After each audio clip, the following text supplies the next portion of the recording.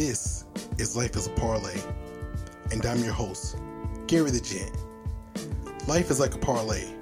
The more right decisions you make, the more success you'll have. You made a right decision by pressing the play button, so make another one by hitting the like or subscribe button on whatever platform you're on. Whew. That was a crazy Sunday night for games, right?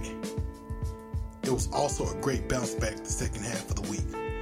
Hopefully you took a look at some of the games I mentioned in the last episode and made a little change. Today I'm going to go over the Monday Night Football matchup between the Rams and the Packers, and then give you a few NBA and NHL games I like this week. Hopefully we can make some last minute Christmas money. Alright, Rams versus Packers.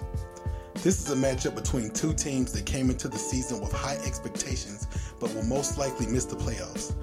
I personally don't like the spread or the money line on this game. The Rams offense is so unpredictable that I don't like the points total either, but I do see a market in this game that could be of great value. I'm going to try to keep this one simple and short. I believe Aaron Rodgers has a good game. He's going up against a Rams defense that is 13th overall in total yards allowed, but 22nd against the pass, allowing 228.6 yards per game.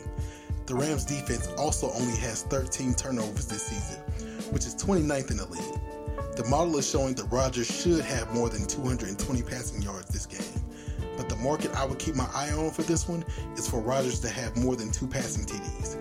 I've seen some sports books that have this at plus 110 at the time of recording this, when the line should be closer to minus 105. Now, I'm not telling you that this bet is a sure thing, but I am telling you that this bet can be of great value, worth looking at if you can get it for not less than plus 105. Hey, sorry for breaking up the show, but I have to thank our friends at Coffee Cartel Company for making this episode possible. Whenever you get a chance, be sure to try out the Coffee Cartel Company, whose coffee is so good it's legally addictive. Now back to the show. Now, a few quick notes. In the NBA, on Tuesday's matchups, I would keep an eye on the Suns at minus 5.5 against the Wizards, assuming there are no injuries for Phoenix. I will also keep an eye on Bogdanovich to go over 20.5 points against the Jazz.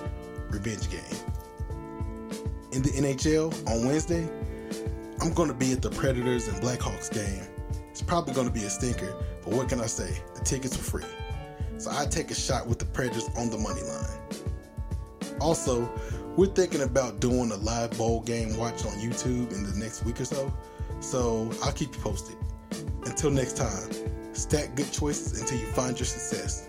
Stay focused.